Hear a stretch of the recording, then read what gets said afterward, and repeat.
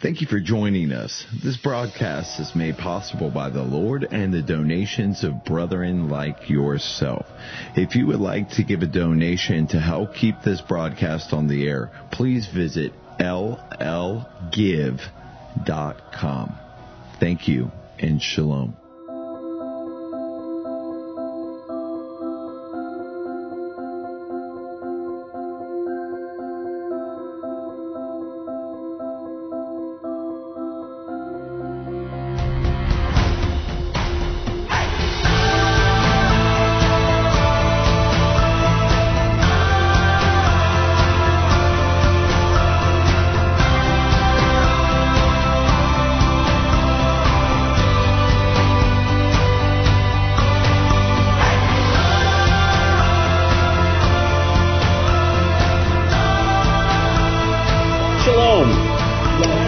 I'm from Judah with Lion and Lamb Ministries. We'd like to thank you for inviting us into your home here at B'naiShalom.tv. And happy Hanukkah to you and your family from all of us here at the ministry. Right now we are in the process, pretty much as you're watching this, in the process of our Hanukkah conference that was hosted here that's being hosted here in Norman, Oklahoma. We have still more events tomorrow on Sabbath. If you're still local in the area, we are welcoming you at the door, and you can register at the door and join us for all of tomorrow's events if you are still local. Also, anyone who is not local, you can go to HanukkahEvent.com and you can find the link to watch live. We are broadcasting the conference, and you can join us through the internet and watch the teachings that are taking place at the conference for a donation. Then you will be given access to watch those teachings. So if you can't join us in person, we invite you to join us online as well. As we get done with this year, coming toward the end of the year, we are always, it's at that time of year that we're asking for that end of the year donation. We have an offer going on right now. If you go to donationoffer.com, you can send a donation for the end of the year, and we'll send you 2 free teachings as a thank you for your donation. And as we turn the year over, we're also looking forward to all of our events continuing through the ministry, with the ministry for next year, looking at the Shavuot conference. If you go to shavuotevent.com, you can register for that right now as well. And also looking forward to Camp Yeshua, our Messianic Youth Summer Camp. Registration for that opens on January 1st, on New Year's. So we thank you for joining us each and every week here at B'nai Shalom. We also look forward to seeing all of the brethren at all of the events that we host throughout the year. We hope that you continue to support this ministry and join us for all of these events as we continue to worship the Lord, worship His name at all times of the year, weekly with this broadcast, and also with all of the other annual feasts. So thank you once again for joining us here at B'nai Shalom. Now let us usher in the Sabbath with the Kiddush and the family blessings. Shabbat Shalom. Shalom. We're the Judah family, and welcome to our home. Please join us as we usher in the Sabbath.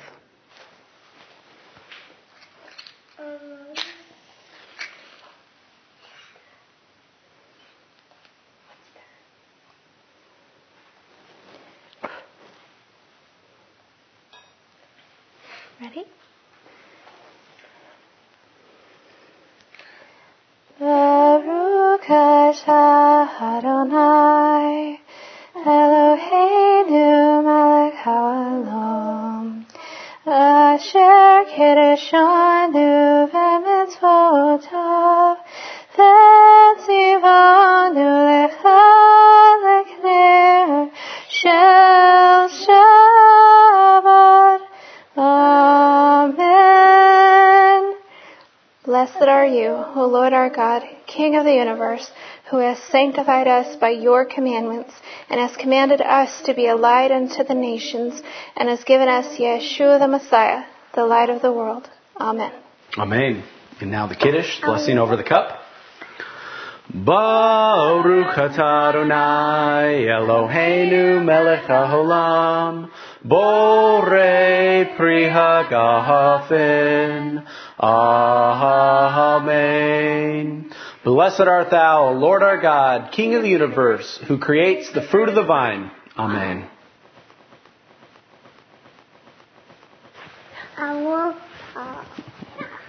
Now the Hamotzi, blessing over the bread.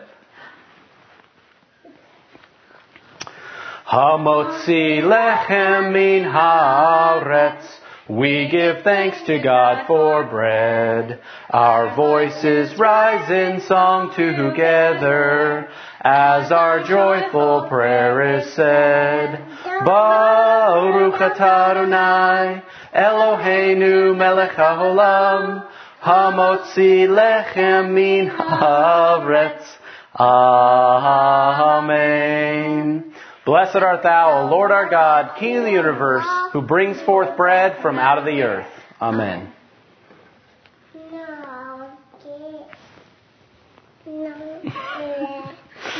Husbands, let's bless our wives.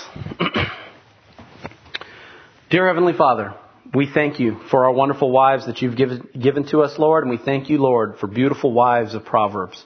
Thank you, Lord, for my wife and the blessing that she is to our home and to our family. Bless her, encourage her, and strengthen her as she teaches and educates the children, as she wakes up in the morning to take care of them and see about the ways of the household. Father, I thank you for the wonderful blessing she is to me and to our home. I pray that you would encourage her and strengthen her and pour out your very best blessing upon her on this Sabbath day. So we love you and bless you and thank you for all of these things, Lord. In Yeshua's name, amen. Amen. Now let's bless our sons. May the Lord bless you and keep you. May the Lord make his face to shine upon you and be gracious to you. May the Lord lift up his countenance upon you and give you peace. And may you be as Ephraim and Manasseh. Amen. Now let's bless our daughters. May the Lord bless you and keep you. May the Lord make his face to shine upon you and be gracious to you. May the Lord lift up his countenance upon you and give you peace. And may you be as Ruth and as Esther. Amen. Amen. Shabbat Shalom. Shabbat Shalom. Bachu et Adonai hamvorach. Baruch Adonai hamvorach le'olam vahed. Bless the Lord who is to be praised. Blessed be the Lord who is praised for all eternity. Amen. And now the Micha Mocha. Micha Mocha Ba'elim Adonai. Micha Mocha Nedar B'chodesh Nora Techilot Osefele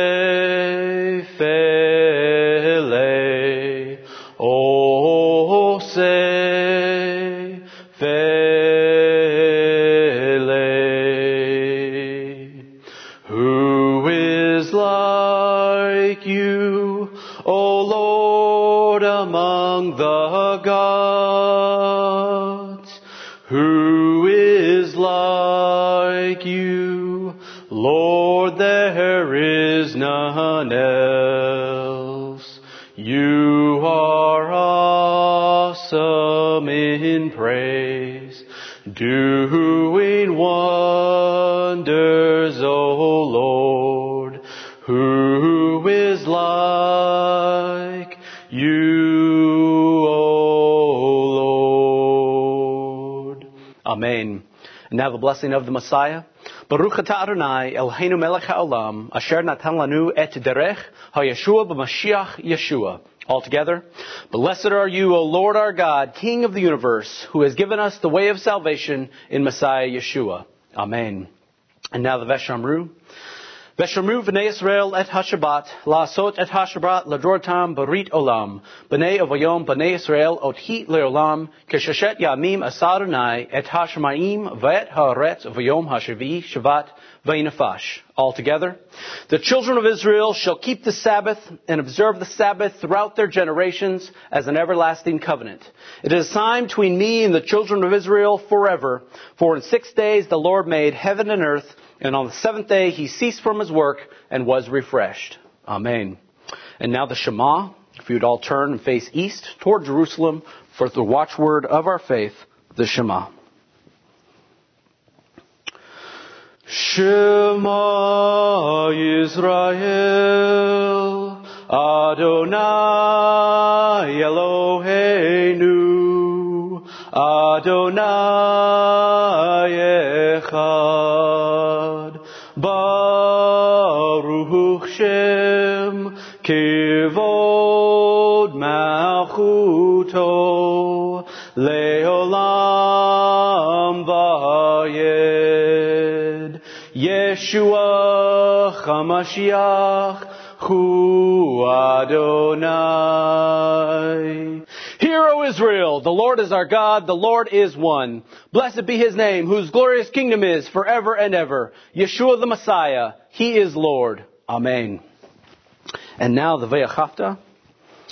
Ve'achavta et Adonai Elchecha b'chol levavcha uv'kol nashicha uv'chol meodecha v'heyu hadevarim ha'ale asher nechi mezavcha hayom alevavecha v'shinantam lavenecha v'depardabam b'shivtecha b'yetecha uv'lechtecha v'derech uv'shakbika uv'kumika ukeshatam la'ot yadecha v'heyu latotavot b'inenecha uchetavtam ha'mezuzot b'techa uv'isharecha. All together. And you shall love the Lord your God with all your heart, with all your soul, and with all your might. And these words which I command you this day shall be upon your heart. You shall teach them diligently to your children, and shall speak of them when you sit in your house, when you walk by the way, when you lie down, and when you rise up. You shall bind them for a sign upon your hand, and they shall be for frontlets between your eyes. You shall write them upon the doorposts of your house and upon your gates. Amen.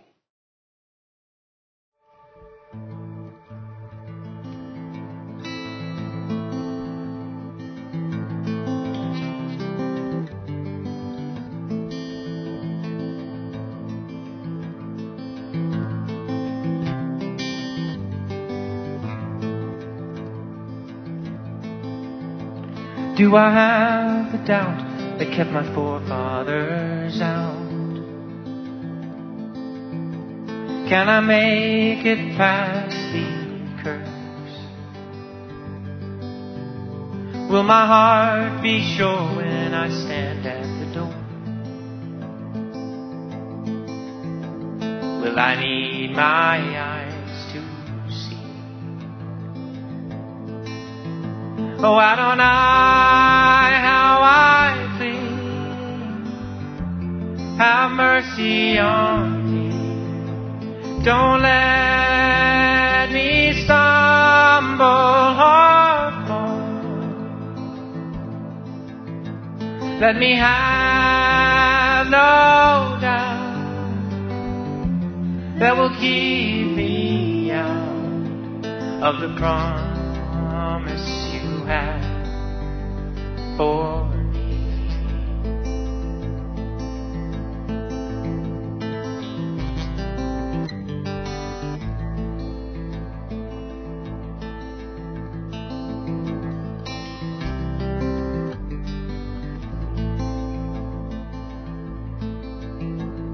Sometimes I'm sure that you're at the door. Then doubt comes over me. When the shofar sounds, will I step out? Will I need my ears to be? Will I need my ears to believe?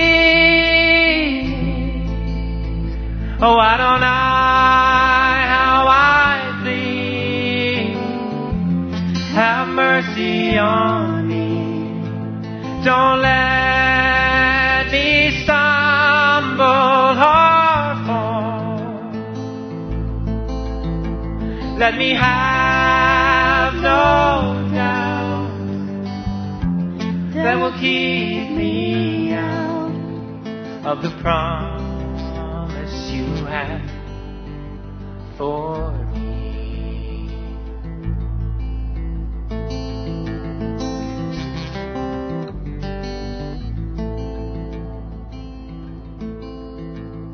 Oh, Yah, touch my eyes that I may cry.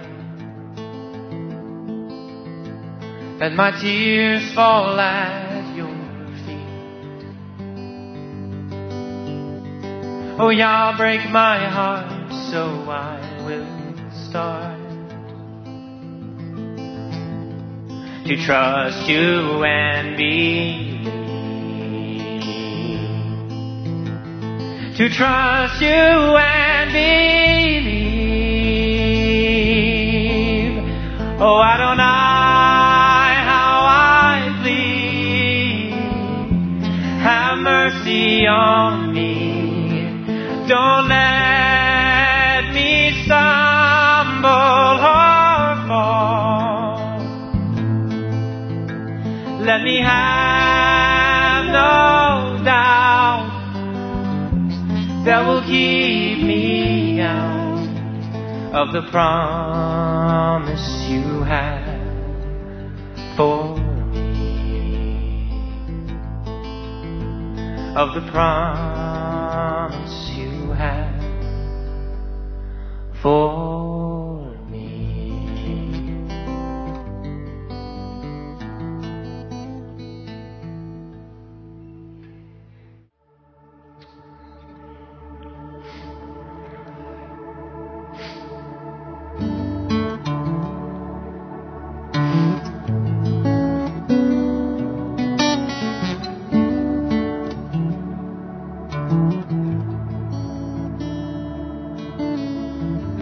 Oh, how beautiful the trees look below the mountainside, with the beautiful blue sky and the fluffy white clouds floating above the mountain. Yah has shown the path through the woods, the sparkling waters are oh so beautiful. Yah has shown you the path through the woods, the sparkling waters are oh so beautiful. Yeshua, you made me. I can see and I can speak. I can breathe and I can smell of your creation. How lovely your creation is. You took care of me when I was small, when I was sick. Now I know that I am healed and no one can tell me different. Yah has shown you the path through the woods, the sparkling waters are oh so beautiful. Yah has shown you the path through the woods, the sparkling waters are oh so beautiful. Oh, Yah, I ask that you help me heal the broken heart. For the time that I was given, I'm as happy as ever.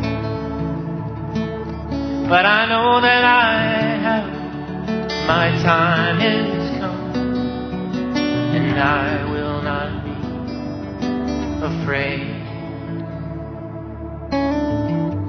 Yah has shown you the path through the woods, the sparkling waters are oh so beautiful. Yah has shown you the path through the woods, the sparkling waters are oh so beautiful.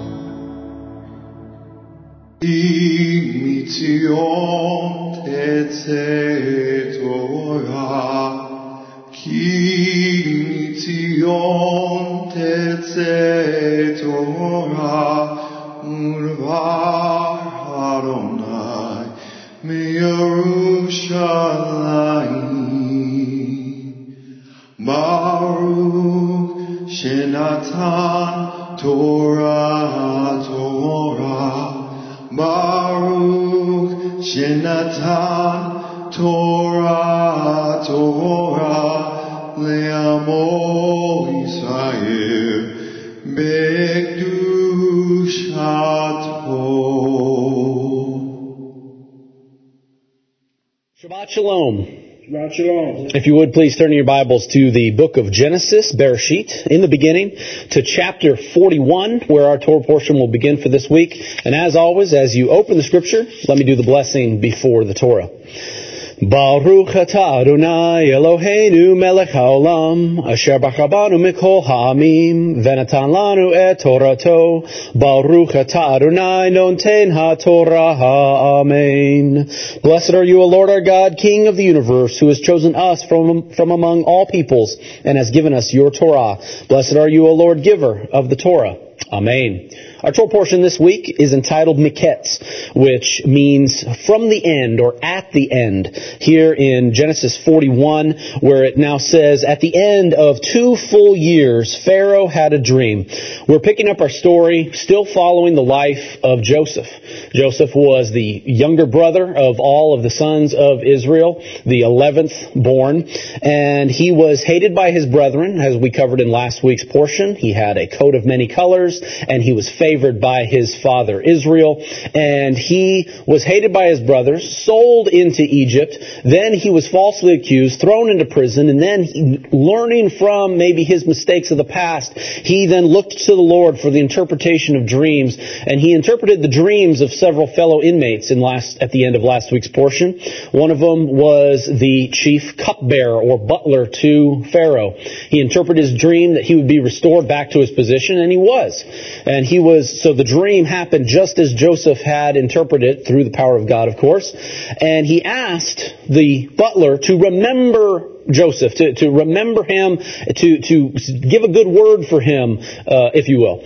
And what happens is it apparently takes 2 years after that, Pharaoh has a dream. And the story goes that Pharaoh has a dream. He goes to all of the magicians of Israel, or of Egypt, I should say, and he tries to find the interpretation of the dream. Now, what we believe is that there were interpretations, but none of them were satisfactory to Pharaoh. And then the chief cupbearer, he's sitting there and he's talking to Pharaoh, and he probably humbly spoke up. And, as he saw Pharaoh unhappy with the interpretations, and he then says, hey, if you don't mind me mentioning, there was a young Hebrew slave that was a prisoner back when I was in prison, and I had a dream back when I was in prison, and it was interpreted by this young Hebrew, and it came to pass exactly as he had said. I had been restored to my position. And so, if you wish, let's go bring him. And so Pharaoh is very excited about this new word of a young Hebrew in prison that has the ability to interpret dreams. So before we go any further with this, I do want to talk about the title of our Torah portion here, which is very fascinating and a little bit of an overview. I dare say this Torah portion is arguably the most prophetic Torah portion in all of the Torah cycle. I know I've been talking about the life of Joseph, how it parallels the life of Yeshua, and all of it is a parallel to future events, and it's prophetic in nature in the sense that Joseph's life parallels Yeshua, and what happens to him will be similar to what happens to Yeshua. What happens here in this Torah portion speaks very much about the return of the Lord, the return of the Messiah, particularly the reconciliation that will happen between Yeshua of Nazareth, the Jewish Messiah who was rejected by his brethren when he came the first time, and then the restoration that will happen between Yeshua of Nazareth, the Messiah, and the chosen people, the Jews, at the end of the age, and what that reconciliation will look like. And that's exactly what is going on here. It's very interesting. Our Torah portion is called Miketz, which means at the end. So here we are in Genesis, the book of Bereshit, which means in the beginning. And the title of this Torah portion is At the End. Now, we believe that God, especially through the prophet Isaiah, he says that we believe in a God that has the power to declare the ends from the beginning. And that things that from ancient times, things that have not yet happened. And that's exactly what is going on here. That we are talking about what is going to happen at the end of the age. Also interesting that when it says at the end of 2 full years, why? Why is 2? Well, I've always said there's no idle number in the Scripture. What's significant about 2 years? Well, it's interesting in the Hebrew, what it literally says was in the Hebrew, it reads, at the end of 2 years of days. 2 years of days, like a time, a period of time that is associated with the number 2. Now, what we could look at it here is that Yeshua, we believe that his first coming came approximately 2,000 years ago, and that we are looking for the end of the age to come. And so when you read 2 years of days, we're talking about some sort of time frame that exists with the numeral 2. And so we could look at this, and you could probably teach a prophecy lesson. It's the idea of that this could be a fulfillment of prophecy that might happen maybe 2 years, 200 years, 2,000 years after something else took place. I told you at the end of last week's portion that the chronology works to where Isaac, the promised son, the grandfather of Joseph, he passed away at this time, and that Joseph, being this Messiah-like figure, he's been put into prison and he's been put away, not to be seen, and then after some period of time that exists with the number 2, then all these things will then be revealed. So prophetically, what we're looking at is perhaps there's a parallel to a period of time around 2,000 years after the Messiah has come the first time, that we're talking about what might be happening at this time, if it's a prophetic parallel. And as we go through this Torah portion, I hope to bring out some of those things, this great restoration and reconciliation between the Jewish people and Messiah Yeshua that we are looking forward to in the days even that we live now. So, now back to the story specifically, where we have Pharaoh who has this dream. He describes this dream in great detail, and he talks about how he has 2 dreams. Now, we know that whenever you have a dream and it happens twice, that there's sometimes that's kind of a sign from God. If it only happens once, you can always question, well, that's just happenstance. I maybe ate a little something weird before I went to bed, so that's why I had kind of a strange dream. But if the same thing happens twice, then we always tend to believe that might be a message or a word from the Lord. So Pharaoh has 2 dreams. The first one is where he sees 7 fat cows that are by a river. And then he sees 7 gaunt and skinny cows that come and they devour the fat cows. And then he wakes up. Then he dreams another dream and he sees this other one that's strange, where he sees 7 plump, full heads of grain that are on one stalk. And then he sees 7 gaunt and gray and dead looking heads of grain, and they come and they devour the other ones. Then he wakes up and he goes for the interpretation. When he finally brings Joseph before Pharaoh, I actually do want to point out, and let me read specifically what happens when Joseph is called. And this happens in verse 14 of chapter 41. It says this: "So then Pharaoh sent and called Joseph, and they brought him quickly out of the dungeon. And he shaved, he changed his clothing, he came to Pharaoh, and Pharaoh said to Joseph, I have a dream, and there is no one who can interpret it, but I have heard it said that you can understand a dream and interpret it." Verse 16, "So Joseph answered Pharaoh and said, It is not me. God will give Pharaoh an answer of peace." Once again, he's looking to the Lord. The Lord is the one who interprets these dreams. The Lord is the one who brings favor and who will bring peace to Pharaoh. It's also interesting here. Obviously, you can understand perhaps the ceremony of, if anybody was ever to come before Pharaoh, they would need to present themselves in an appropriate way. Obviously, if they pull this Hebrew man right out of the dungeon, who probably hasn't shaved, he hasn't bathed, he probably smells, it makes perfect sense that they would clean him up before he was presented to Pharaoh, of course. But one of the other things that we can look at is that is there any other instance in the Scripture where one is maybe brought, one who is maybe unclean or who has gone to the lowest of lowest depths, then when he's brought and raised up and brought before some sort of judge or leader, that they are completely shaved and completely cleaned?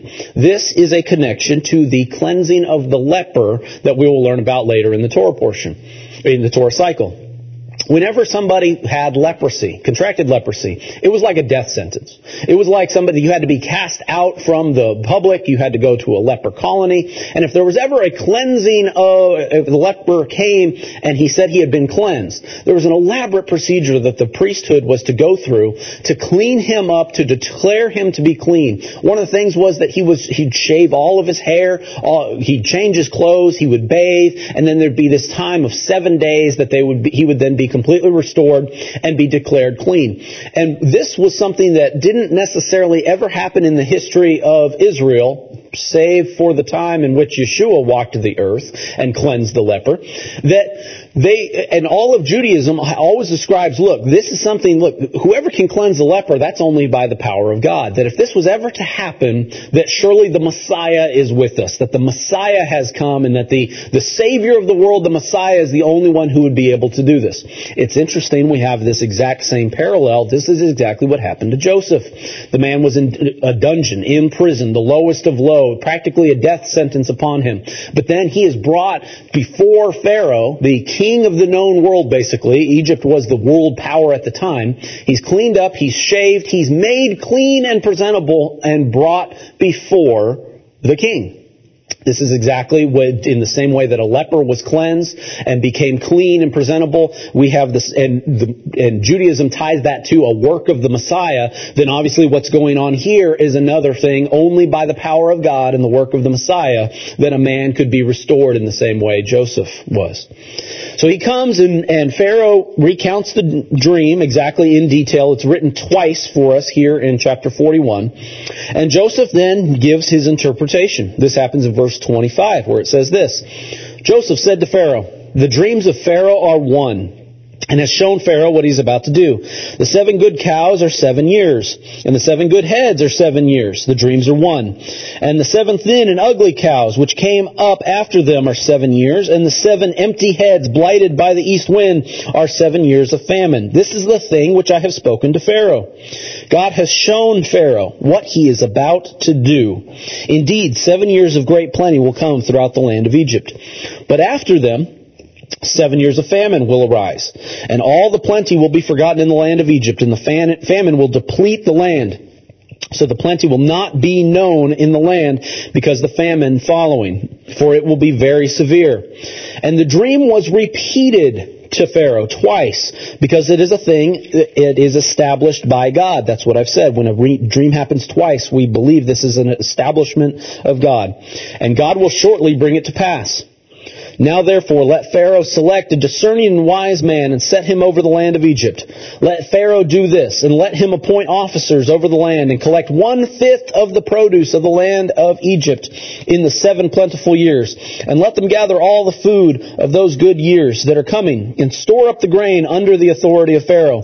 And let them keep food in the cities, that the food shall be as a reserve for the land, for the 7 years of famine which shall come in the land of Egypt, that the land may not perish during the famine."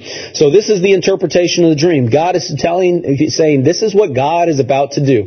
The number 7 is prevalent because 7 represents the plan of God. That anytime we're talking about 7 years, 7 days, we always know God is doing something here. The power of God is being represented. One of the other things, if you look at this, again, Joseph being in the pattern of the Messiah, he is the one who has the power to interpret and communicate what the power of God and what God is doing. That's what we believe the work of Yeshua did when he walked this earth. That he communicated to us on our level what God is wanting to do. The way he spoke, the way he taught with authority, and he spoke in ways to where we could understand what God is wanting us to do, what he's wanting us to learn. That's what Yeshua did. That's exactly what Joseph is doing here. He is communicating and interpreting the plan of God and what God is wanting to do. There's also another parallel to prophetic nature, that you have the first set of 7, the plan of God, is that there will be years of plenty, there will be blessing, there will be abundance, and that then there will be 7 years of famine, that can represent judgment and tribulation. And we can liken this unto, this is how the Messiah will come to us. The first time that he comes, he will bring a message of blessing and abundance and peace. But when he comes the second time, we will be dealing with trials, tribulation, and judgment. And so the way that these 2 sets of 7 work can also be a parallel to the 2 comings of Messiah Yeshua as well. So, amazing, once again, the parallels to Yeshua don't stop there, of course. In verse 37, we now have the Joseph's being raised up to be in power. The advice was good in the eyes of Pharaoh and in the eyes of all of his servants. And Pharaoh said to his servants, "Can we find such a one as this, a man in whom is the Spirit of God?" What we have here is Pharaoh. You got to remember, here in Egypt, we are talking about Egypt, who was known for worshiping many gods, many types of gods. And we see Pharaoh giving honor and respect to the God of Abraham, Isaac, Jacob, and Joseph here. Well, as Joseph is speaking, when he's referring to God, he's only referring to, of course, the one true God, the God of his fathers, the God of his family, the one the creator of the world.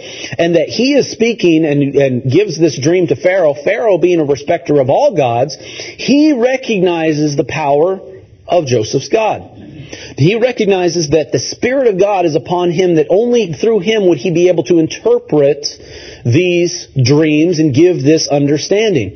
And so this Pharaoh obviously was a good king. He was understanding, and the Spirit of God, he recognized the move of the Spirit of God. Pharaoh then says to Joseph, "Inasmuch as God has shown you this, there is no one is discerning and as wise as you. You shall be over my house, and all my people shall be ruled according to your word. Only in regard to the throne will I be greater than you." And Pharaoh said to Joseph, "See, I have set you over all the land of Egypt." He continues, Pharaoh then took off his signet ring off his hand, put it on Joseph's hand, and he clothed him in garments of fine linen, and put a gold chain around his neck. And he had him ride in the second chariot which he had. And they cried out before him, "Bow the knee," so that he set him over all the land of Egypt.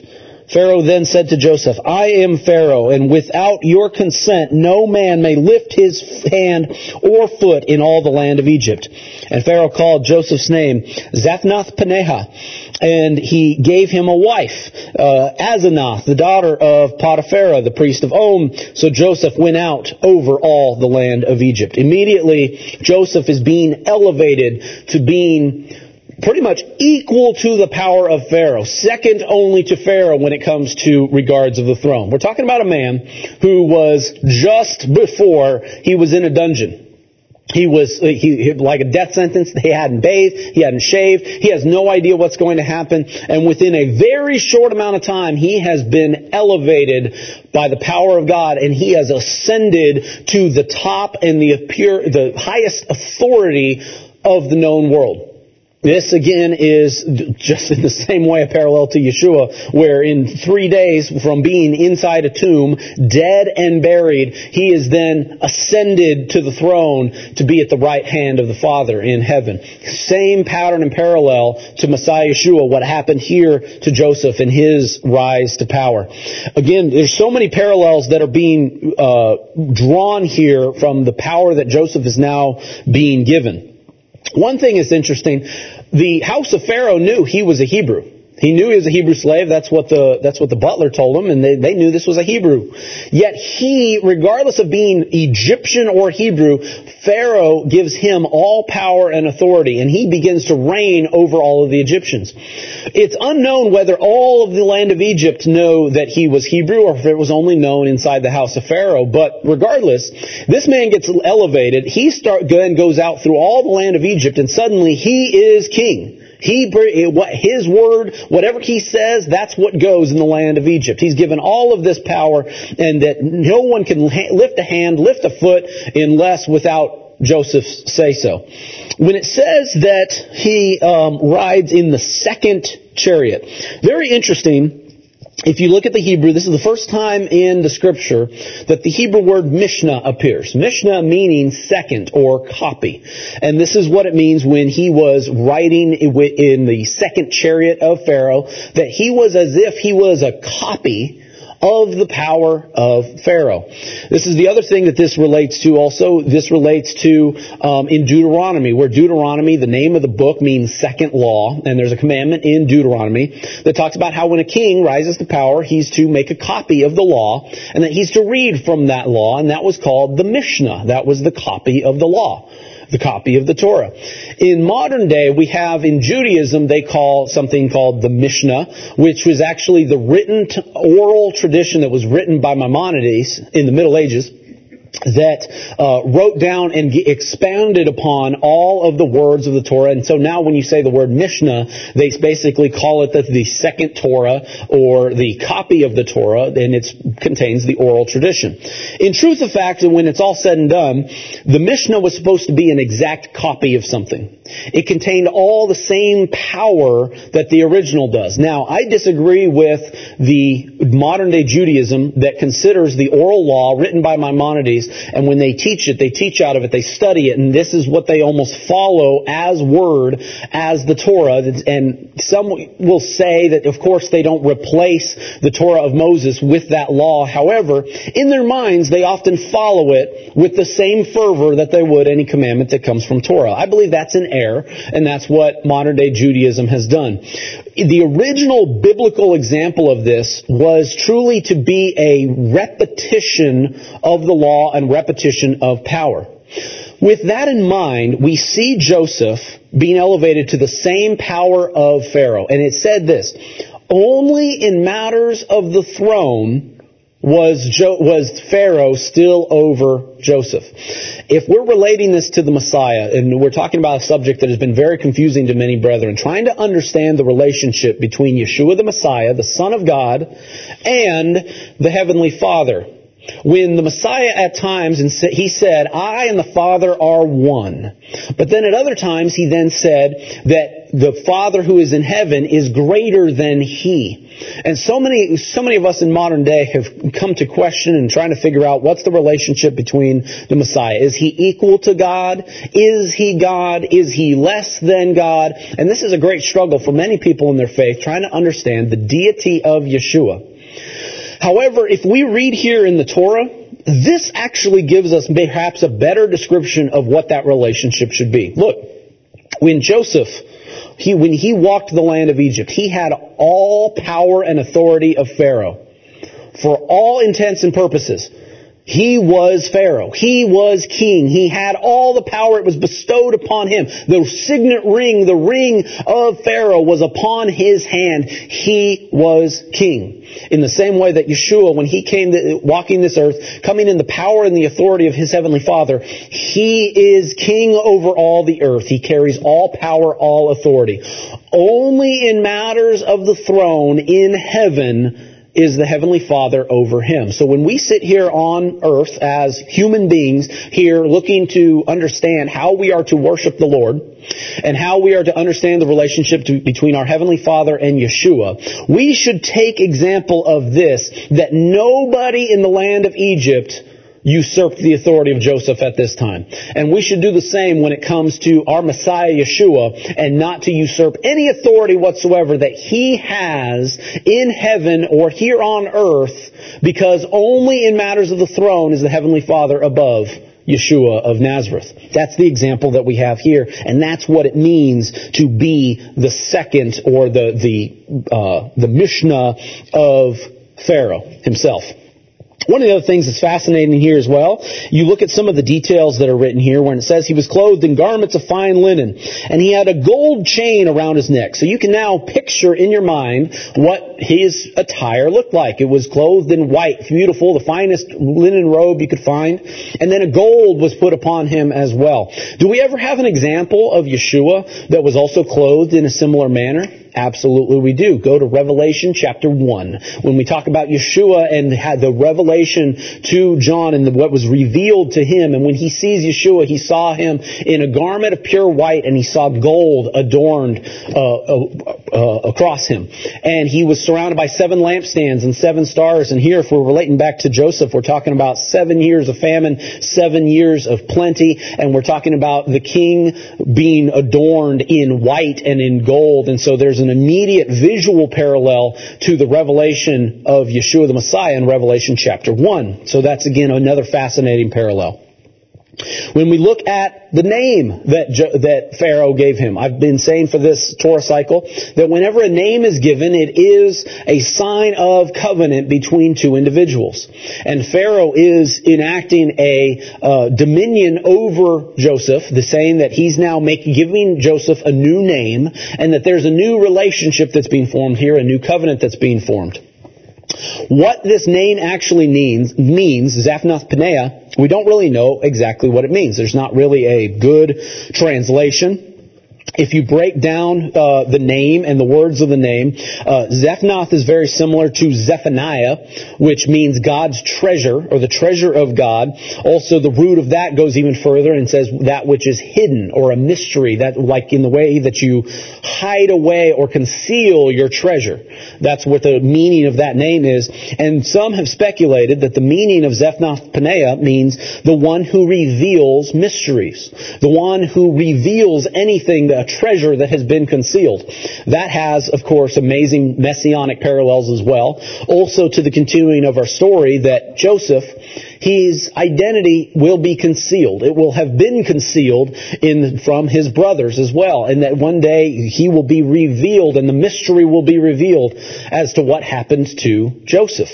So that's an amazing meaning and parallel. Others have speculated that truly the meaning of Zaphnath-Paneah means the Savior of the world. Now, of course, that itself has its own messianic parallels as well, because he will be the one that will usher in salvation to all of the known world at this time. It will happen physically here with the collection of grain here in the land of Egypt. So what happens immediately following this, after Joseph goes throughout all the land of Egypt, sure enough, it happens as Joseph said, there's 7 plentiful years, and it brought forth abundantly. And what happened also is that 1/5 of all the grain was taxed from all of Egypt. One of the things that you might say is like, man, you can see government being enacted here, that immediately this guy named Joseph gets risen to power. Of course, we don't believe that Egypt knew him as Joseph. But this man rises to power, and then suddenly he starts taxing 1/5 of the grain. So all of this, many people might be saying, well, what's going on here? Why would we raise the taxes on the grain, and how will we ever be able to have enough during this course of time? Only knowing later on it would prove itself out that this was all being done by the power of God, that it's a good thing they did do that, otherwise there wouldn't be enough grain for the next 7 years. As Joseph was carrying the grain, first of all, verse 46 points out Joseph was exactly 30 years old at the time. This is a young man. The lifespans were much longer than this at this time of history. And so here you see this young guy being raised up above all of these people. You can imagine the questions that were happening in the land of Egypt. So they did all this. They laid up all the food. Verse 49 says this. He says, Joseph gathered very much grain as the sands of the sea until he stopped counting, for it was immeasurable. This is an amazing, you see these words and you immediately connect to other parts of Scripture. You're talking about the fulfillment that God, the promises to Abraham that he will make his descendants as the sands of the sea. And so God is doing something amazing that is going to provide benefit. His ability to save, his ability to nourish all the people of the earth is immeasurable by no man. No man can measure it. No man can count it. And so the power of God is not measurable by man. That's one thing that it connects to. One of the things that's interesting there, where it says Joseph gathered much grain. Some translations there say corn. What that Hebrew word there is called bar, which means grain. Bar is also another very interesting word. In the Aramaic, bar means sun. And so you can actually look, and if you want to immediately connect this to a great regathering at the end of the age, that the Messiah will go into the nations and gather up something that is immeasurable. He will gather up the sons of Israel. And they will be as the sands of the sea, as it says right here, and at the end of the age. And I can basically say, and I can describe a prophecy, that the Messiah will go out into the nations, he will gather up all the sons of Israel, and what he brings back will be immeasurable as the sands of the sea. That's exactly what Joseph did here with the grain in the land of Egypt. Once again, the parallels continue. And so then it continues on that the land was very fruitful, the 7 years of plenty, and it also describes that Joseph had a couple of sons that were born at this time to him, Ephraim and Manasseh. And so then the people started to come. After the famine now came, and then Joseph said to them, let me read here verse 54. Joseph said, the famine was in all the lands, but all the land of Egypt there was bread, because of all the gathering that had taken place. So when all the land of Egypt was famished, the people cried out to Pharaoh for bread. Then Pharaoh said to all the Egyptians, go to Joseph. Whatever he says to you, do. The famine was over all the face of the earth, and Joseph opened up all the storehouses and sold to the Egyptians. And the famine became very severe in the land of Egypt, so all the countries came to Joseph in Egypt to buy grain, because the famine was so severe in all the lands. So here we have this. All of Egypt, all the nations, they come to Egypt first. They come to Joseph, the Savior of the world, and they come to receive the life that he has to give. All of this grain that is stored up. Now, who received the grain? Now, all the nations of the earth who came received the grain. Let me tell you somebody who didn't receive the grain. The people who didn't come. The people who didn't come to ask. If there was anyone throughout the world that did not come to Joseph, the Savior of the world, and ask for the grain, they did not receive that life. They did not receive that bread. This is the same way that we worship our Messiah Yeshua. That you have to come to Him and ask Him for life. You have to ask Him and He will give it to you. The storehouses have been opened. He will give it freely to you if you come and ask. In the same way, this wasn't grain. It doesn't say Joseph distributed the grain throughout all the nations and sent caravans and delivered it. No, you had to come to Him. In the same way that if you want to receive eternal life and salvation, you have to come to the Master. Come to Yeshua the Messiah and ask for the life. In the same way, that's exactly what happened here. Now, one of the other things that's very interesting, if you go and you study the rabbinical commentaries of what's going on here as well, they have a very interesting theory that's going on. I actually just heard this recently in my studying for this Torah portion, that this is an opinion that rabbis have. That when it says that they had to go to Joseph, and they had to, whatever Joseph said for them to do, they had to do before they could get grain. Now you can sit there and you can say, okay, well he sold it to them, they had to pay. The rabbis have a very interesting theory. That one of the things that Joseph required of the people to come and get grain was that they were to be circumcised. Because you see them going before Pharaoh. They say, they go to Pharaoh for bread. Why are they going to Pharaoh? It's already been, Joseph's already gone throughout the land, and he's already said that he's the one, his word goes, whatever he says you shall do, and you'll get the grain. Maybe they came to Joseph, and they said, we want to get the grain, and he started then doing circumcision checks at the door, that it was saying, okay, then they might be like, why are we doing this? That this was also, because being circumcised according to the Egyptians would have been a mark of shame. It would have been something that they would have been like, that wouldn't be something that they would want to do. And so what it might have been related to was they had to basically plead. They had to then make a cut. They had to form a covenant before the grain of life was then given to them. So they might have questioned this, and that's why they went before Pharaoh. Again, this is all rabbinical commentary. Why would they think that this was possibly the case? Well, they also think this. All the nations start coming. All of them will start coming. Joseph, being a very smart man, knowing the wisdom of God in this circumstance, he knows there will come a day when his family will come to Egypt requiring the grain.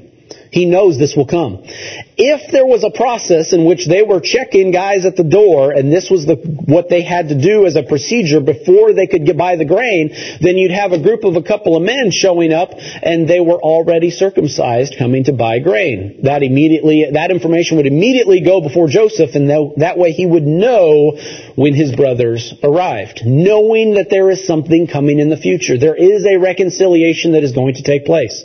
Joseph remembers these things. He remembers the dream that he had where his brothers would bow before him. He knows that the Lord is blessing him, and now there is finally a means for that dream to be fulfilled. So he's anticipating the day that his brothers come knocking at the door. Now that story begins and continues with exactly that in chapter 42 of Genesis. So what happens here? We catch back up with Jacob. And he says this, when Jacob saw there was grain in Egypt, Jacob said to his sons, why do you look at one another? He said, indeed, I have heard that there's grain in Egypt. Go down to that place and buy for us from there, that we may live and not die. They're all sitting there, hanging on their hands. They're trying to deal with this famine. You got to remember, this was a family that was generally blessed by the fruit of the land. The Lord has provided provisions for years for this entire family of Abraham, Isaac, Jacob, and all of his sons. Suddenly there's a famine, and they're probably pleading to the Lord or seeing what was happening. And Jacob, then he has enough, and he says, stop looking at yourselves. Go get some more grain. We obviously have none. So 10 brothers go down, all of his brothers with the exception of Benjamin. Benjamin was the youngest brother, younger than Joseph, the only other son that was born to Rachel, his mother. Joseph's only full brother. All the other brothers are half-brothers, of course. And so the 10 brothers, they go down to buy grain in Egypt. Jacob did not send his brother Benjamin, lest some calamity befall him. You got to remember the state of Jacob here, mourning for the loss of Joseph, which he said he would take down to his grave. And surely he's not going to let anything happen to his beloved son Benjamin, the youngest one. He'll send all the other brothers, but he's going to keep Benjamin close to his vest. So they all go down to Egypt. Verse 6, now Joseph was governor over all the land, and it was he who sold to all the people of the land of Egypt. Everybody had to come. They all had to come and present themselves before Joseph. And Joseph's brothers came and bowed themselves before with their faces to the earth. Joseph saw his brothers, and he recognized them. But he acted as a stranger to them, and he spoke roughly to them, and he said to them, where do you come from? Immediately he recognizes his brothers. These were all the ones who are older. Some years have passed, but older brothers don't change very much in appearance over time. You got to remember, for the brothers, Joseph was 17 years old the last time that they saw him. And we know at least 9 years have passed in this time, 2 years in prison, 7 years of plenty, and so at least 10 years have passed. And so then Joseph, being in disguise, looking very much as an Egyptian, as a man of the nations, and as a ruler, they're not expecting their younger brother they simply don't recognize him. That makes perfect sense. And so then he asks them, and so he starts to inquire, and he says, who are you? He engages in a greater conversation with these, more than just men that would come to buy grain. And they said they're from the land of Canaan to buy food. Verse 8, so Joseph recognized his brothers. They did not recognize him. Then Joseph remembered the dreams which he had dreamed about them, and said to them, you are spies, and you have come to see the nakedness of the land. Immediately he starts speaking very harshly to them. You got to remember, these were men that were obviously different from perhaps the rest of the nations. Again, back to the rabbi's theory, if there was something to do with the circumcision going on here, these are men who are very much different than the rest of the nations, because obviously they are circumcised. He remembers his dream, and they're supposed to bow to him. They had already bowed, but wait a minute. Remember the dream. It was 11 sheaves of barley that bowed to him, not 10.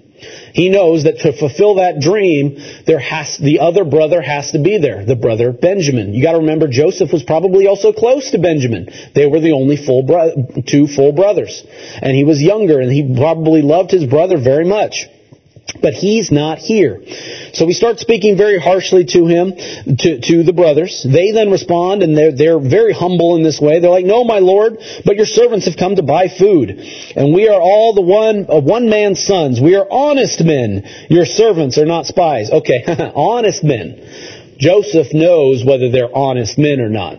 He wants to know what they went back and they told Jacob. What's the deal here? What's supposedly they're honest men, then what do they say? And they said, your servants are 12 brothers, the sons of one man in the land of Canaan. All right, at least they counted 12. They didn't completely eliminate Joseph from the equation and only say there's 11. And in fact, the youngest is with our father today. There's the whereabouts of Benjamin. And one is no more.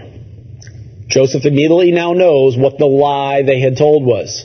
They said that he had died, that he had passed away, that he is no more. That's probably the same thing they told their father. That's now what they're telling him.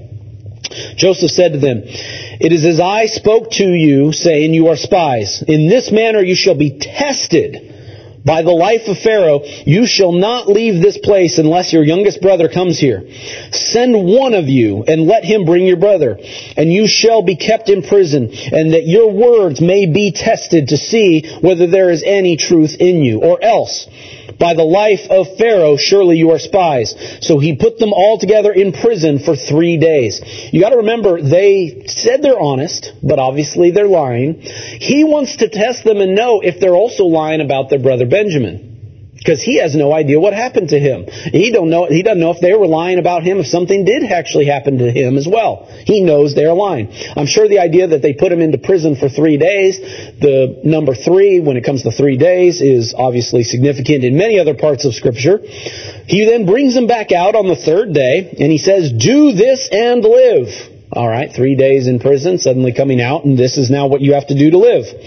For I fear God. Their God, the God of the Canaanite, the God of the sons of Jacob. He's speaking their language now. If you are honest men, let one of your brothers be confined to your prison house, but you go and carry grain for the famine of your houses, and bring your youngest brother to me. So your words will be verified, and you shall not die. And so they did so. Then they said to one another, we are truly guilty concerning our brother. They start talking amongst each other, and they're like, look, this is the reason why this is happening to us, because of what we did to Joseph. Of course, it's like this is now coming back upon us. For we saw the anguish of his soul when he pleaded with us, and we would not hear. Therefore, this distress is coming upon us. Reuben answered, saying, did I not speak to you, saying that do not sin against the boy? You see the argument between the brothers happening here. Reuben was the one that wanted to save him, and all the other ones wanted to. We believe Simeon was the one that wanted to kill him. Judah wanted to sell him, and none of the other brothers spoke up. And you wouldn't listen. That's what Reuben's saying. Therefore, behold, his blood will now be required of this. But they did not know that Joseph understood them. You got to remember, there were different languages at the time, and these brothers are now speaking this language that they spoke and didn't speak Egyptian. They think this Egyptian ruler doesn't know their language, but Joseph, of course, does. He probably spoke multiple languages at this time. Now, having been in the house of Pharaoh, he probably was very well educated up to this point. And they had been speaking through an interpreter, as it says in verse 23, but he understands the brothers speaking this. He turned himself away, and then he wept. Then he returned to them again and talked with them, and he took Simeon from them and bound him before their eyes. He is basically playing this out as clearly this is a work of God that is happening to him, this calamity. First of all, he pulls Simeon, of all people, out from the crowd. Simeon being the one that said that he wanted to kill Joseph. Reuben wanted to restore him. Judah wanted to sell him. None of the other brothers. Simeon was the oldest. We believe he was the one that wanted to kill him. So he's the one that's put in prison. Coincidence. The brothers are like, look, this is exactly what's happening to us. And then when he hears the brotherly argument and the argument where he didn't know Reuben wanted to save his life at that time, because that was a conversation that happened with the brothers when he was in a pit. To find out that one of the brothers wanted to save his life, that was probably the reason why Joseph wept when he hears these things and says that, look, there was inner turmoil. There's hope for my brothers, that not all of them truly wanted to kill me. He hears all of this now for the first time. You can just imagine the emotion and the how overwhelmed he may have felt in this whole situation. So what continues on?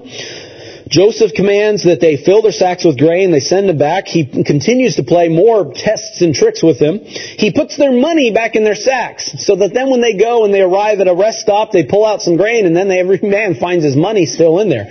So then they start to be worried. They're in fear of this guy. Look, they're going to think down in Egypt that we stole the grain because we still have our money. Again, this is just a big test that Joseph continues to show them and to teach them, and they continue to talk amongst themselves. They go back and they have their grain. They go and they inform Jacob basically what happened. And they said, look, we got to bring our youngest brother, we got to bring Benjamin back if we're going to go back there and buy grain. Look, Simeon, he's no more. He's down in prison. And so Jacob, he's reserving... It's funny because it seems like he doesn't even care as much about Simeon being trapped in Egypt as much as he is worried about making sure Benjamin stays safe beside him. And so what it is they plead with their father saying, we cannot go back. After the food runs out, the grain runs out, we can't go back unless we bring Benjamin with us. And Jacob, he is refusing to do so because of the grief that he has. It's very interesting. Reuben does his level best to be the leader amongst the sons. He goes to his brother, verse 37 of chapter 42. Very interesting. Reuben speaks to her father and says, kill my 2 sons if I do not bring him back to you. When he's talking about bringing Benjamin back to him. Put him in my hands and I will bring him back to you. Now this is the silliest thing that could possibly happen, that Jacob would never agree to this. It's like, look, okay, so you're telling me this. If something happens to Benjamin, say he dies, then you're telling me that I get to then kill my 2 grandsons by you? That's not any sort of consolation, or that's not anything. That's just more killing. That's more death. And surely that would be the absolute death of Jacob to have to do that. So Reuben's not necessarily thinking he's not thinking this through exactly. And so what he says is, but he said, my son shall not go down with you, for his brother is dead, and he is left alone. If any calamity should befall him along the way in which you go, you would bring down my gray hair with sorrow to the grave. This would be the death of Jacob. Now, this is when Judah steps in. This is, as I turn my page here in my scripture, and when I read the scripture, I cannot help when I read this story, but I start to tear up when I start to hear the words that Judah speaks to Jacob. This is one of those passages that kind of puts a chill in the back of my spine when I see the passion, and you can see the passion even in the words that are coming off the page. When Judah now comes, as opposed to Reuben's asinine idea, we have Judah who now comes and gives a true plead and he's starting to understand what true sacrifice is. Where someone who is willing to lay down his life for a brother without anything else in return. We got to remember Judah, what happened to him with the whole story of Tamar. He started to learn some of these lessons. He started to learn what it meant to truly be a follower of God, what righteousness is, what is a righteous thing to do. The Lord has taught him these lessons. He now goes before Jacob and he proves that.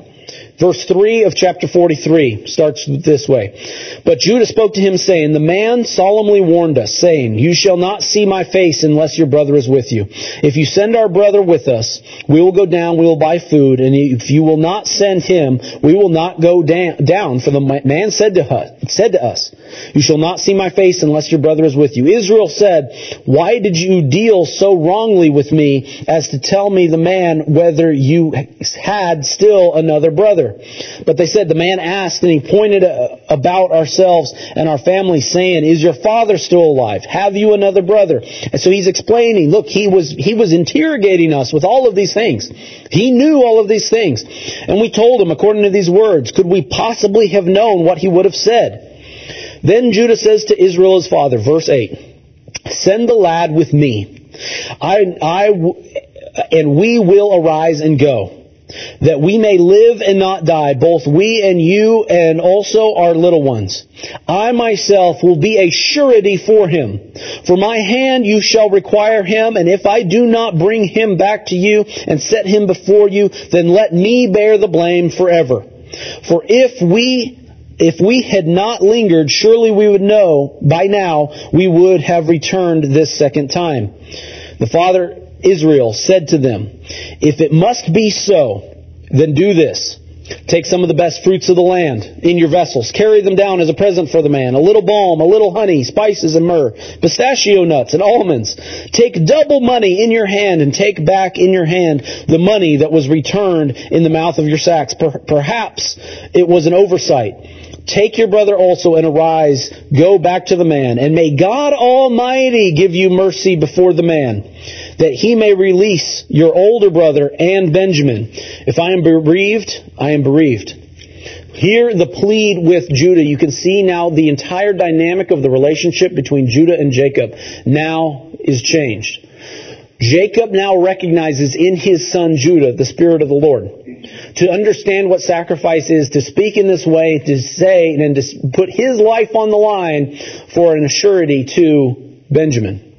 He throws this in there as well. You got to remember, Israel had some conflicts with his brother Esau when he came back into the land after spending 20 years with Laban. One of these things that worked for him was he gave a whole bunch of gifts to his brother Esau. So he's like, this is kind of a tactic that Jacob has, that he's like, look, take some gifts down. Take all what we have from the land and come bring double money. Take the money that was given back to you. Appease this man so that you might bring restore Simeon back to us and Benjamin back to us, and let everybody be saved throughout this whole matter. However, again, Jacob, he is reminded, I believe, by the words of Judah, he is also reminded to turn back to the Lord, because he then says this, may God Almighty give you mercy. Because Jacob is holding on to Benjamin. By his own power, he's trying to make sure that this loss does not come upon him. But you got to remember, he's got to turn back to the Lord as well and remember the Lord in these circumstances. So he does. And he pleads to Almighty God that he might be the one who brings favor back to this family and restores all the family back together. So then that's when they finally decide and they're allowed to go back to Egypt. So they come back.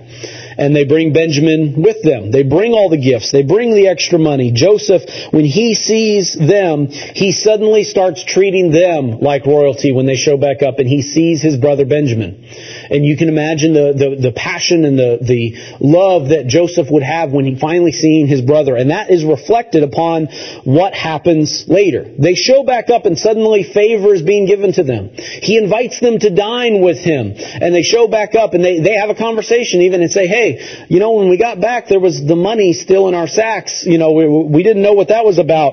And then what he says was, he says back to him, hey, your God, he had given you the treasure back in your sacks. That was the favor of God, even though we know Joseph was manipulating all these things behind the scenes. But he sits down and he gives them a banquet. He washes their feet. Again, more things that the Messiah did for his disciples. For 11 that sat there before him, he has their feet washed.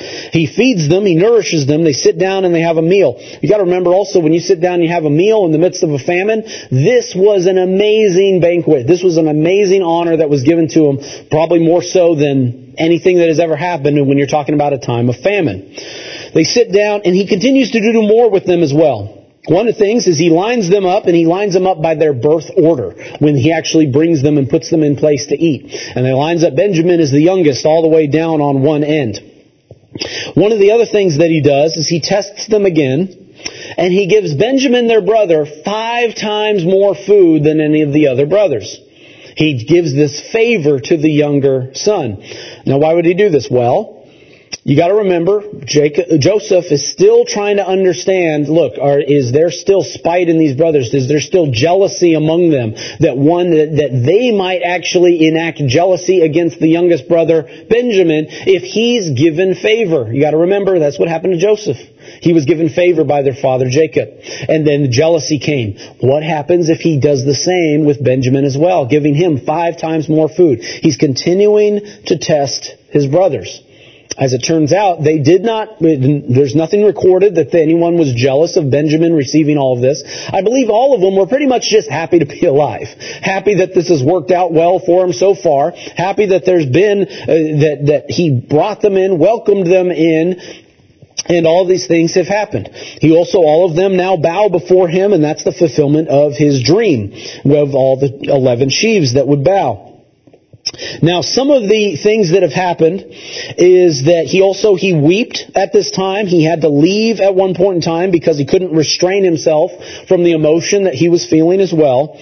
But again, he's still having to test these brothers and see truly what is in their heart.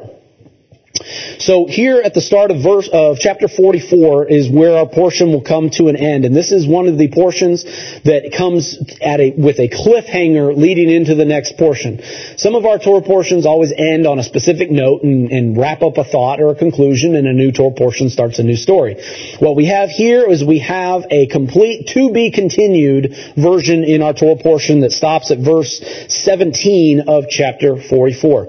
This is what happens. Again, it's another test that is upon the brothers here. He loves his brother Benjamin. He sees Benjamin here, and he's looking forward he'd love to probably spend more time with Benjamin. So what he does is this. He loads up their sacks with grain. He gives them money back and all of these things, and he sends them on their way. But what he does is he instructs his servants, Joseph does, to put a cup that belongs to him in the sack of Benjamin.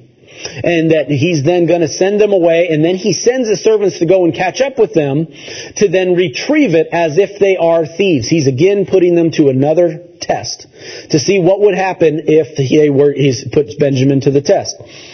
So all the brothers then say, we didn't steal any cup, and whoever has your cup, that they shall go back to you and be a prisoner to you. So they start opening up all the sacks, starting with the oldest, all the way down to the youngest. No cup until they come to Benjamin's sack. They open it up, and lo and behold, there it is. What was being demanded of them, what belongs to Joseph. And so all of this is going well for the brothers. They now turn back and they say, oh no. Here, everything was looking good, but now what do we do? And that is where our Torah portion ends. Right then and there, when this happens, that's revealed. What are they going to do that now Benjamin is going to be kept in the land of Egypt by the command of Joseph, and that they're going to have to go back to their father without Benjamin? What are they going to do? And so, we have to find out in next week's portion if Judah is going to keep his word as he said and as he promised to his father. Now, when I said that this Torah portion is one of the most prophetic in nature, I believe this is exactly the type of situation and circumstance that I'm talking about when I'm looking forward to in the future the reconciliation and understanding of the Jewish people to know Yeshua of Nazareth to be the Messiah. You have to remember, Judaism does not believe Yeshua of Nazareth was their Messiah. What we have here is we have these tests that are being done, all of these things. We got to remember that these brothers came to the Savior of the world, and they were looking for the Savior of the world in the same way that Judaism is looking for the Messiah.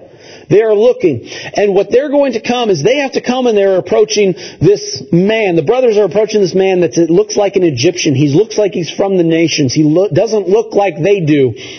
And that he is the one who is actually the Savior of the world. All these other nations have come to him for life-saving grain in a time of famine. That's exactly what we have today in all of modern religion. Christianity is the largest religion in the world, where all the nations have come into a faith in the Savior of the world, in Jesus of Nazareth, to be their Savior. They have received that eternal life. When is Jews within Judaism going to receive eternal life? How are they going to come into faith in Yeshua the Messiah? This is a power only God is going to be able to do. But what will it look like when it happens? I tell you this, it will look very similar to this interaction as well. They will come to know this one, this man, this Savior, and he will welcome them in. He will welcome them in. They will approach and they're like, look, this is what I've heard the nations talk about. This is what all the Gentiles believe. All the Gentiles believe in this Jesus character. And yet the time in which Judaism is going to need a Savior, they're going to be looking for the Savior of the world. And then when somebody presents this man here and it says, have you looked to Yeshua of Nazareth? Have you asked if he is the Savior? And they're like, oh, but he's of the nations. He doesn't look like any of us. And all these things. All the nations have already come and received life from him. Might you consider going there to him to ask to receive eternal life? That's what it looks like when a Jew comes into the faith of the Messiah, when he becomes messianic and he starts following Yeshua of Nazareth as his Savior. That's what it looks like. And at the end of the age, what's going to happen when we want to see this entire reconciliation of the whole house of Judah connecting back to the whole house of Israel under the faith of Yeshua of Nazareth, what's going to happen is this. Yeshua is going to speak. He's going to speak, and he's going to speak in the hearing of everyone and say, look, my brother, one of you has a cup, has something that belongs to me. And who has it? What it's going to happen is that Judaism as a collective whole will say, oh, no. Oh, for years, we don't have anything to do with you. You're of the nations. We have our Jewish traditions. We have our holidays. We have our commandments. We have all of these things. And then if the Messiah would to inquire of Judaism and say, oh yeah, well what about that Passover thing that you do? You know, where you have these 4 cups and you have this cup of redemption that you partake of at the end of the meal, and you have a piece of bread that you eat that you consider it to be the sacrifice of the Passover. You eat this bread, you drink of this cup. By the way, what's that thing that you do? That's of the Passover, and that's of these things. Au contraire, the Messiah will stand up and he will say, that is my cup that belongs to me. That was my blood shed for you. And you, basically, the entire promise of the covenant and the redemption of Yeshua lies in the possession of Judaism. And that will be a revelation to them. When somebody within Judaism might come into faith in Yeshua, will be the thing that will open their eyes to understand, you know what? You're right, that does belong to him. He is the Messiah. And it's also fascinating that the cup was found with Benjamin. Benjamin is one of the only tribes of Israel that through all of the ages is still considered to be Jewish. If you're from the tribe of Benjamin, then you know you were of the southern kingdom, of the tribe of Judah, or the tribe of Benjamin, then you knew you were Jewish. So the fact that it's in the possession of Benjamin is consistent with this parallel as well. This entire story, this entire reconciliation, this will be revealed in next week's portion. When Joseph will reveal himself to his brother and reveal himself to be one of the kin of their brothers. In the same way that it's a revelation that Jesus of Nazareth, he was a Jew. He came to the Jew first, and he was of the brethren, and he was the very Messiah sent by God to bring salvation to all. That will be an amazing revelation that will happen, and will continue the story of Joseph and his brothers, and that parallel will be brought out even more next week. Like I said, this parallel between Joseph and the Messiah is uncanny about how we can learn of all the things that will happen in the future just by studying the stories of old. The stories of Joseph, the interactions between him and his brothers, the way God granted his favor to him to raise him up and ascend him to the right hand of the throne, and to be given the means to bring salvation to the entire world in a way and with a power that is immeasurable, just as the grain in Egypt was immeasurable. What an amazing thing the way God can teach us with these stories. And may our faith in Yeshua of Nazareth grow even greater to know and understand how we are to honor him, how we are to worship him, and what it means for us to have a relationship with him, Yeshua, as our Messiah. Amen? Let us pray. Heavenly Father, we come before you on this Sabbath day. We thank you for the Torah portion of Miketz, the Torah portion that is entitled At the End. Father, we look to the future for a great reconciliation of the whole house of Israel, Father. As we stand, Lord, and we see Jews coming into faith of Yeshua Messiah even in our generations today, and as we continue to see many saved through the salvation of Yeshua and those that confess to believe in you and your Son. Father, we pray that there will be a great reconciliation between all, that through your power, that the whole world and all nations might be saved, Lord, through your blessing, through your provision, and through the Savior of the world that you have provided. So, Father, we love you. We thank you for the amazing stories that we can study. May our faith grow strong in you. May we continue to minister to those. May we continue to share these words with others so that they might know and learn of the amazing salvation of Yeshua the Messiah, your Son.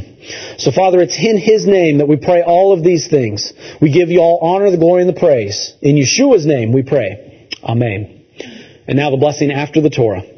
Baruch atah Adonai Eloheinu melech haolam asher natan lanu Torah temet v'chayalam nata b'tochenu Baruch atah Adonai nonten haTorah Amen. Blessed are you, O Lord our God, King of the universe, who has given us the Torah of truth and has planted everlasting life in our midst. Blessed are you, O Lord, giver of the Torah. Amen.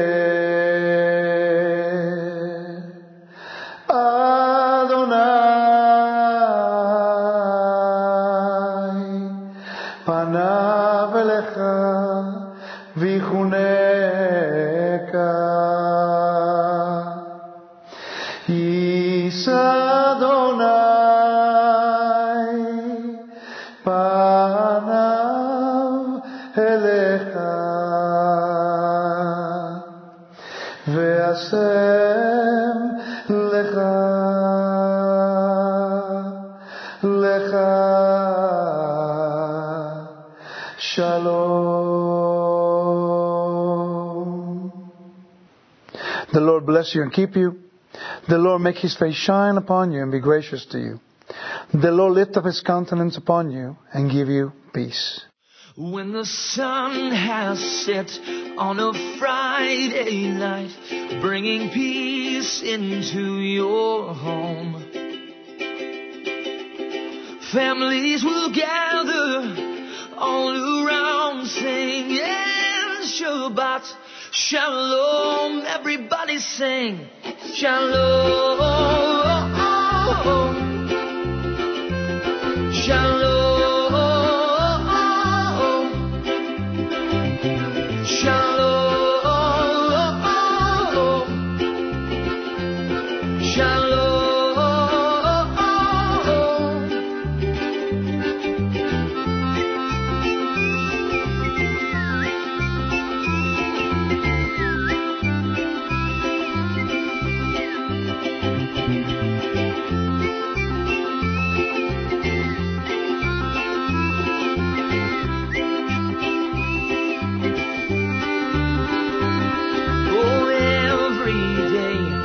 A gift from God, so put a smile upon your face. He's got the whole world in His hands, so obey His commands and you will know peace. Shalom.